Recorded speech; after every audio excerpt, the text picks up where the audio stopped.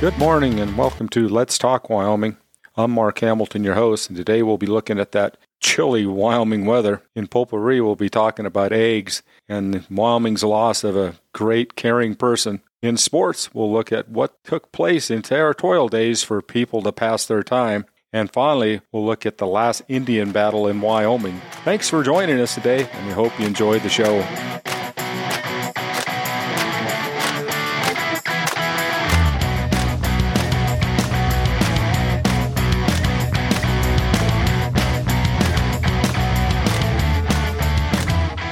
Taking a look at Wyoming weather here today on the 30th day of January.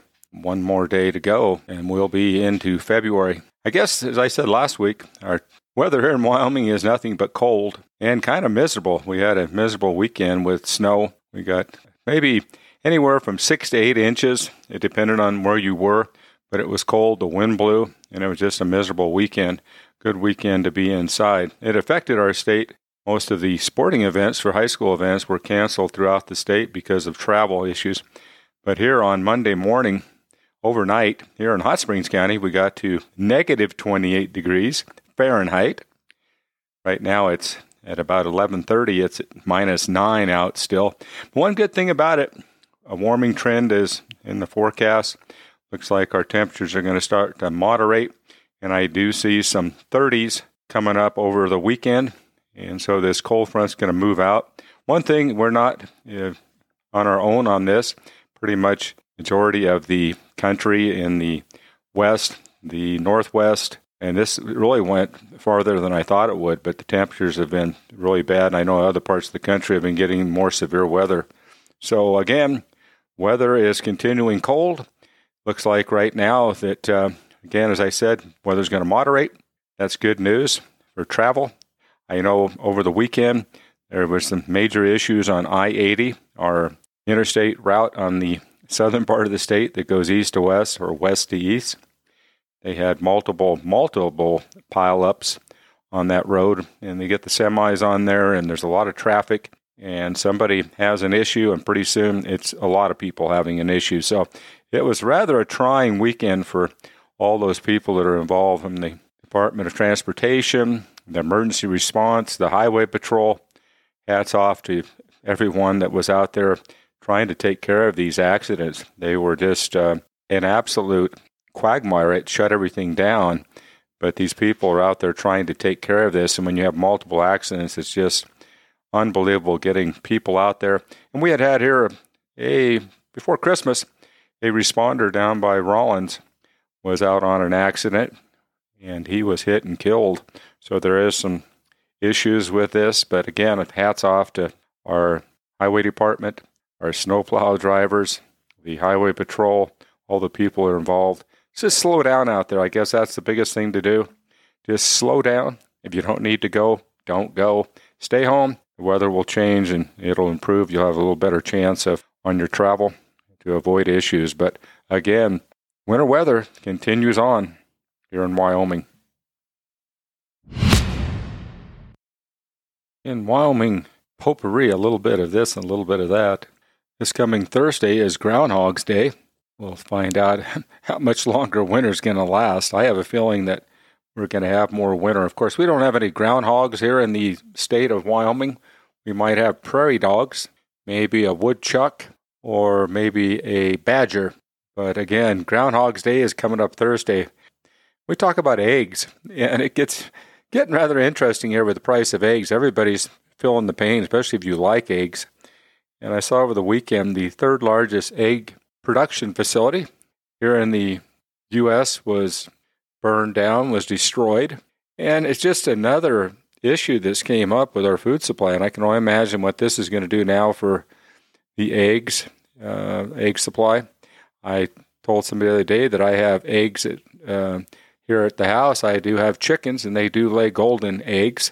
And I guess that's 100% true. The way prices are going, I may be able to just sell the eggs and just totally retire just in the egg business. But again, it's kind of unusual. And I did see some statistics in the year 2022, just general information. There were 23 food processing plants were destroyed.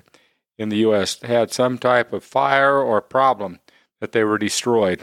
And that was in 2022, and they were showing through time there has never been anything even close to any of the numbers. And I don't know what's going on, why these facilities are suddenly out there having these issues. And every time one of these happen, it's affecting our food chain here in the U.S. So just one of those things you may just want to think about sometime. And again, take a look for yourself. It's all out there in the news, and you can find all these facts, and it's maybe something to keep track of. But again, all I know is that I guess maybe if you're going to go out and have eggs and bacon at the local restaurant in the morning, they may be prohibitive to get. You may have to go for oatmeal or something healthier. I have no idea, but I know at our house I've got eggs. And finally today, a bit of bad news here for the state of Wyoming. Susie McMurray passed away over the weekend. She was a very caring person, quite a history that she had, her and her husband, Mick McMurray. They were definitely a generous sort. They did so many things for the state of Wyoming. Husband, of course, Mick McMurray, he passed away in 2015. It's kind of a sad day. Again, she was 76, had a battle with diabetes, finally took her life. But again, the amount of money and what they've done for the state of Wyoming is just unbelievable. And our thoughts and prayers definitely go out to the McMurray family. Taking a look at Wyoming sports. Again, as I said in our weather section, and not a lot of sporting events here in the state as far as the high school level. There were high school events Friday night, but Saturday night, everything was pretty much canceled. I think there were 6 total games that I saw that actually were played. So, again, weather has an effect. But the season continues on, and that's just part of Wyoming sports. The travel is always the interesting part, putting kids on the yellow buses and taking them across the state. But I wanted to take a look at what they did in Territorial, Wyoming. And referring to the history of Wyoming from T.A. Larson, it's some interesting things I learned. Rodeos, which have become such an important form of entertainment in the 20th century, were rare and unimportant in the Territorial days. Informal riding and roping contests, it is true, were held on the range and at scattered ranches and constituted an important part of cowboy amusement. But in the entertainment world of the great majority of people, they weren't very important. Baseball was more important. True, the playing season was short. Free time was limited, towns were far apart, and no attempt was made to organize leagues. Yet many communities had Sunday baseball. Church members objected to Sunday baseball, but they could not prevent it, and most people accepted the 1887 view of editor John F. Carroll of the Cheyenne Leader. The enlightened public sentiment of this country is not inclined to approve of blue laws of any kind. Football only received slight attention. Beginning in the later 1880s, Rock Springs pioneered in organizing public support for this new game, raising $75 to outfit one of its teams in August of 1888. A favorite pastime for the youth and a few grown-ups was roller skating. Cheyenne had a rink in February of 1872, at which time the leader described roller skating as a moral and exhilarating diversion. 13 years later, in March and April of 1885, the sport aroused the ire of editor Hayford in Laramie. He observed that the roller skating rink has become such a mania throughout the country that the voice of the press, the pulpit, and the medical facility has been raised in warning. Among other things, Harford charged that it brings the virtuous and innocent into contact with and under the influence of the rake and libertine, and scores of virtuous women have fallen by these influence. He was unable to stop the sport, which persisted into the days of statehood, indoors and out, though never again with the enthusiasm of the winter of 1884 to 85. Buffalo in 1885 had 2 busy rinks where soldiers and Crow Indians mingled with the townspeople. Cheyenne and Laramie had cycling, and then they argued in the 1890s about which had the older bicycle club. Evidently, Cheyenne won the dispute since his club was organized in April of 1882, and Laramie's in August of the same year. Cheyenne's club was heralded as the oldest club of its kind west of the Missouri River. And dancing. The men of the territory loved to dance when they could find female partners. Down in Nebraska, according to Louise Pound, the best families in the small towns and rural communities never danced in pioneer days. This was not true for Wyoming. where E. Dale's generation for the cow country as a whole is more appropriate. Dale suggested that dancing was at the two extremes of cow country society, the primitive and the sophisticated, and that churches tabooed dancing. Even Dale's statement does not really fit Wyoming, where most people had no scruples about dancing. Most of them had no church affiliation, and among the church members, the Catholics, Episcopalians, and the Mormons danced, while the Baptists, Methodists, Presbyterians, and Congregationalists normally did not. An interesting time in Territorial, Wyoming, with the activities that everyone followed, but they did find ways to pass the days, and it was definitely a time that nobody would ever forget. Our history section will be bringing you a story on the trouble at Lightning Creek, a stained page in Wyoming's history by Lori Van Pelt. Just before sunset on October 31st, 1903, 18-year-old Hope Clare and Oglala Sioux from the Pine Ridge Reservation in South Dakota dismounted from her horse to open a gate near Lightning Creek on the dry fork of the Cheyenne River about 50 miles northeast of Douglas, Wyoming. Two little boys were with her, helping her trail some loose ponies. They had ridden ahead of several of the wagons driven by others in the group. The Indians headed back to the reservation after a trip to search for medicinal plants, and they planned to camp near the creek. But the teenager saw the white men aiming their guns at me, so I started back to the wagons as fast as I could. Shots rang out. Claire did not hear any warnings before the gunfire began. One bullet hit the horse that 11-year-old Peter White Elk rode. The horse fell. The boy scrambled up and started to run and then got shot. The fighting lasted no more than 5 minutes. 7 people, including Peter White Elk and Sheriff William Miller, died of wounds incurred during the battle. The white men that Hope Clare saw were members of a posse headed up by Miller, who was the sheriff of Weston County, Wyoming. The confrontation was in Converse County. Miller was in fact out of his jurisdiction. Posse members said later that they shouted warnings to the Indians to stop, but that the Indians fired first, in contrast to Clare's recollection. Miller had tried to arrest the Indians for violating state game laws the day before, but Charles Smith, the Oglala leader of the party that Clare was traveling with, had convinced the Indians that they should return to the reservation rather than go to Newcastle, Wyoming, with the sheriff. Smith, known to the Indians as Eagle Feather, had attended the Carlisle Indian School. He had told the sheriff that he didn't live in Newcastle and wasn't going there. One posse member recalled that the sheriff told Smith he didn't want trouble and wanted the Indians to come peacefully, but Smith replied, "I know the law, and I know your duty as well as you do, and what they expect of you. But you can't take me." John Brenahan, the U.S. Indian agent at the Pine Ridge Reservation, had granted passes to the Indians to leave the reservation for the purpose of gathering herbs, roots, and berries. He gave passes to 2 parties in the fall of 1903, to William Brown on September 30th and to Charles Smith on October 20th. This practice was not uncommon for Brenahan, but he made it a special point, he noted later, to caution all Indians going through Wyoming and Montana not to hunt while on their trip, and instructed them to get permits from the proper officers if they did want to hunt.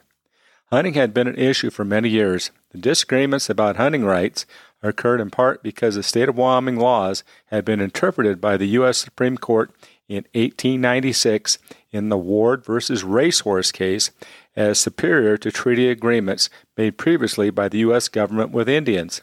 Concerns also arose prior to Racehorse that overkill of Wyoming game would discourage wealthy Easterners who came to the state to hunt for sport.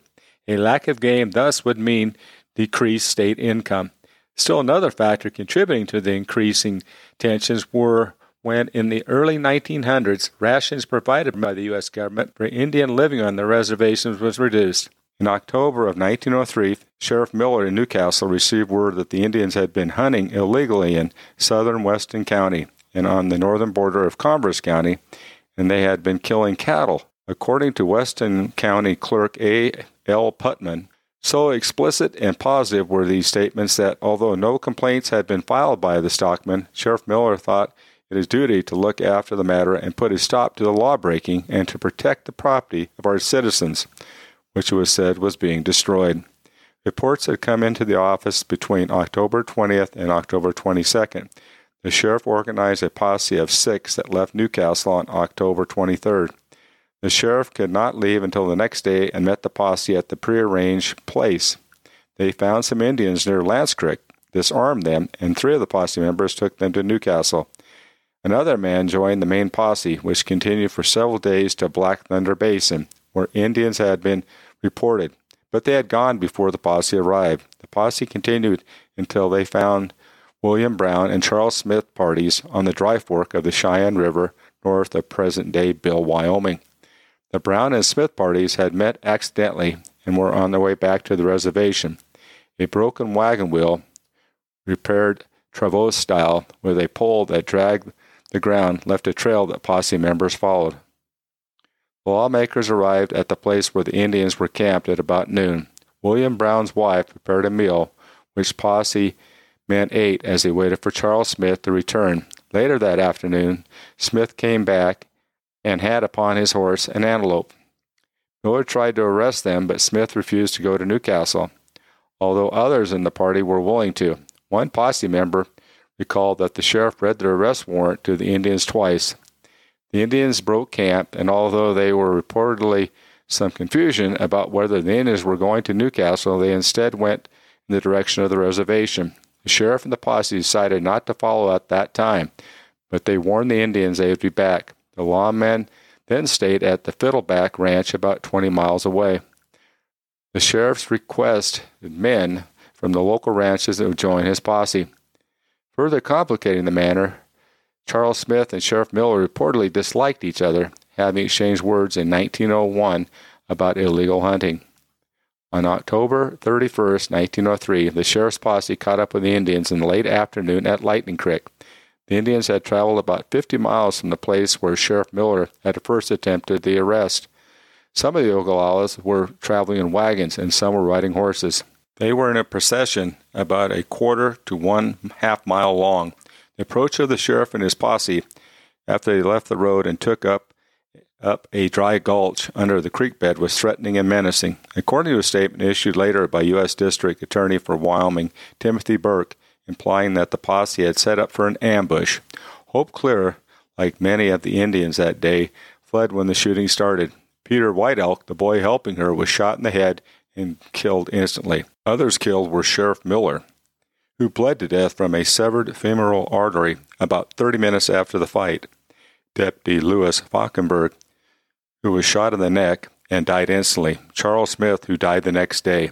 Black Kettle and Gray Bear, Susan Smith, Charles' wife, who was shot in the shoulder, died a few days later. Last Bear, wounded in the neck, recovered. Miller had been moved to a nearby Mills Ranch cabin where he died. Posse members guarded the cabin throughout the night, concerned that an attack might occur. The next morning, 2 posse members, James Davis and Ralph Hackney, took the bodies of Miller and Falkenberg to Newcastle. Other posse members returned to the scene of the fight to search the Indian wagons and found that several Indian women had built a fire and were tending to the injured Charles Smith there.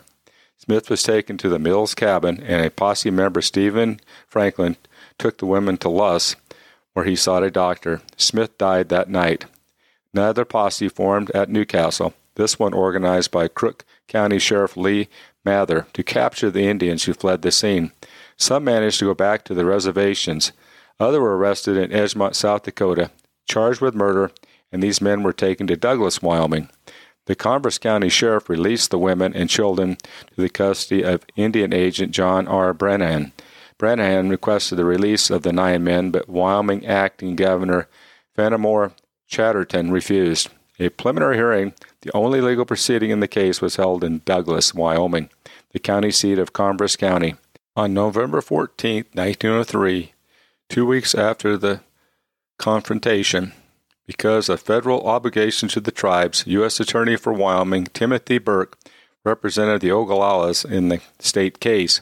He did not call them to testify that day, but traveled to Pine Ridge later to take their statements, because he could not find a place to appropriate secrecy to take their statements in Douglas, and because he believed that the case of Weston County Prosecutor W.F. Meekum was weak. Acting Governor Chatterton, along with Wyoming Congressman Frank Mondell, who was from Newcastle, and U.S. Senator Francis E. Warren supported the posse members and were dissatisfied with the results of the hearing. Charges against the Ogalallas were dropped after the hearing, and they were released. No member of the posse was ever charged. Modell and Warren used their influence to ensure a thorough investigation was made. They hoped the publicity could help highlight the state's rights. In addition to the involvement of Burke and Special Indian Agent Charles S. McNichols, Major B.H. Cleaver of the 6th Cavalry was sent by the War Department to attend the Douglas hearing, and the President's Secretary requested that the U.S. Attorney General report to the Cabinet at its next meeting. After examining the evidence, Burke issued a detailed report wherein he questioned Sheriff Miller's legal jurisdiction to arrest the Indians. The sheriff's warrant was issued in Weston County, Wyoming, and the arrest was attempted in Converse County. Burke also wrote that the evidence did not show that the Indians were in violation of the law, unless the testimony to be accepted that the Indian Smith, when he returned to his party at the time the sheriff first visited them, an antelope, which fact is denied by a number of the Indians in their evidence. Burke determined that the Indians were legally justified in resisting arrest under the conditions shown, but not to the extent of using deadly weapons, unless the sheriff's posse first used their guns. And as facts in such a hopeless uncertainty, I cannot believe that anything is to be gained by further prosecution. For were proceedings to be had against either party, the proper application of the rule of reasonable doubt would acquit the accused. Indian Agent McNichols noted in his report that the trouble at Lightning Creek, resulting in part from a local sentiment of race hatred, has stained a page in Wyoming history. Newspapers gave front-page space to the events, especially focusing on the fight and often referring to the Indians as Bucks, Braves, Squaws, and Redskins. The Weekly Newcastle Times on October 30th of 1903 carried an item about Miller and his posse searching for the Indians because reports had been received that several bands of Indians were scattered through the Black Thunder Basin, some 70 miles from Newcastle, and were unlawfully killing antelope and cattle. The article also stated one witness alone said he could under oath say that he had passed 5 carcasses of steers killed by gunshot wounds in the country where the Indians were hunting. The Wyoming Tribune, a daily newspaper, reported on the battle in its November 2, 1903 issue. The report stated, "It is probable that in the event the governor fails to call out troops, a small regiment of men will set out tomorrow morning, all bent on avenging the death of the officers." The newspaper also included information about a second battle wherein a posse formed to catch the Indians who fled Lightning Creek fight, and that 10 Indians were killed. The next day, the newspaper explained they had been a little bit exaggerated in the first report, and also noted that the report of a second battle was pure imaginary. The Newcastle Times, in its November 6 report, stated that, like Custer, Sheriff Miller held his ground. What matters were the odds 2-1 in the enemy's favor. What mattered were the bullets flying all around. He knew the peril and risk, and was only doing his job as an officer when, lo, a bullet struck him up high and in the left hip, severing the femoral artery and breaking the bone. The Grand Encampment Herald carried a true story, as told by Johnny Owen, the celebrated scout and Indian fighter. A few days later, Cheyenne, Wyoming's Tribune carried an item from the Denver News with Buffalo Bill's opinion on the Wyoming incident and the hunting rights. The famed Western showman admitted that he'd only glanced over the newspaper accounts, which are not all alike. However, he believed that the tribes have a right to shoot game, not for the sake of slaughter, but for personal use. We must make allowance for the fact that they and their ancestors have lived largely by the chase. So some concessions along that line should be my way of thinking, be granted to them. But Burke, as might be expected for an attorney, gave thoughtful consideration to the evidence, and further, he interpreted the language of the treaties and referred to the 1896 racehorse case. He explained, "I do not find from reading of various treaties made with the Oglala Sioux that they had reserved any right to hunt off their reservation after the buffalo should cease to exist in numbers as to justify the chase. Their treaty of 1868 being merely that they should have the right to hunt so long as the buffalo may range thereon in such numbers as to justify the chase, being an entirely different provision from the one made by the Crow and the Shoshone and other Indians, which are to the effect that they should have the right to hunt upon the unoccupied lands of the United States government so long as the game should exist in sufficient quantities to authorize the chase. The later provision, as it appears in a number of treaties, however, has been construed against the Indians' rights, in violation of state laws subsequently enacting in the case of Ward Sheriff versus Racehorse. The Lightning Creek battle has been called the last blood-spilling fight between whites and American Indians in Wyoming. The conflict was not the last in the West, however. Armed skirmishes, many with bloodshed, continued intermittently until 1924. Thanks for joining us today, and we hope you enjoy our podcast. As per the Code of the West, we ride for the brand, and we ride for Wyoming.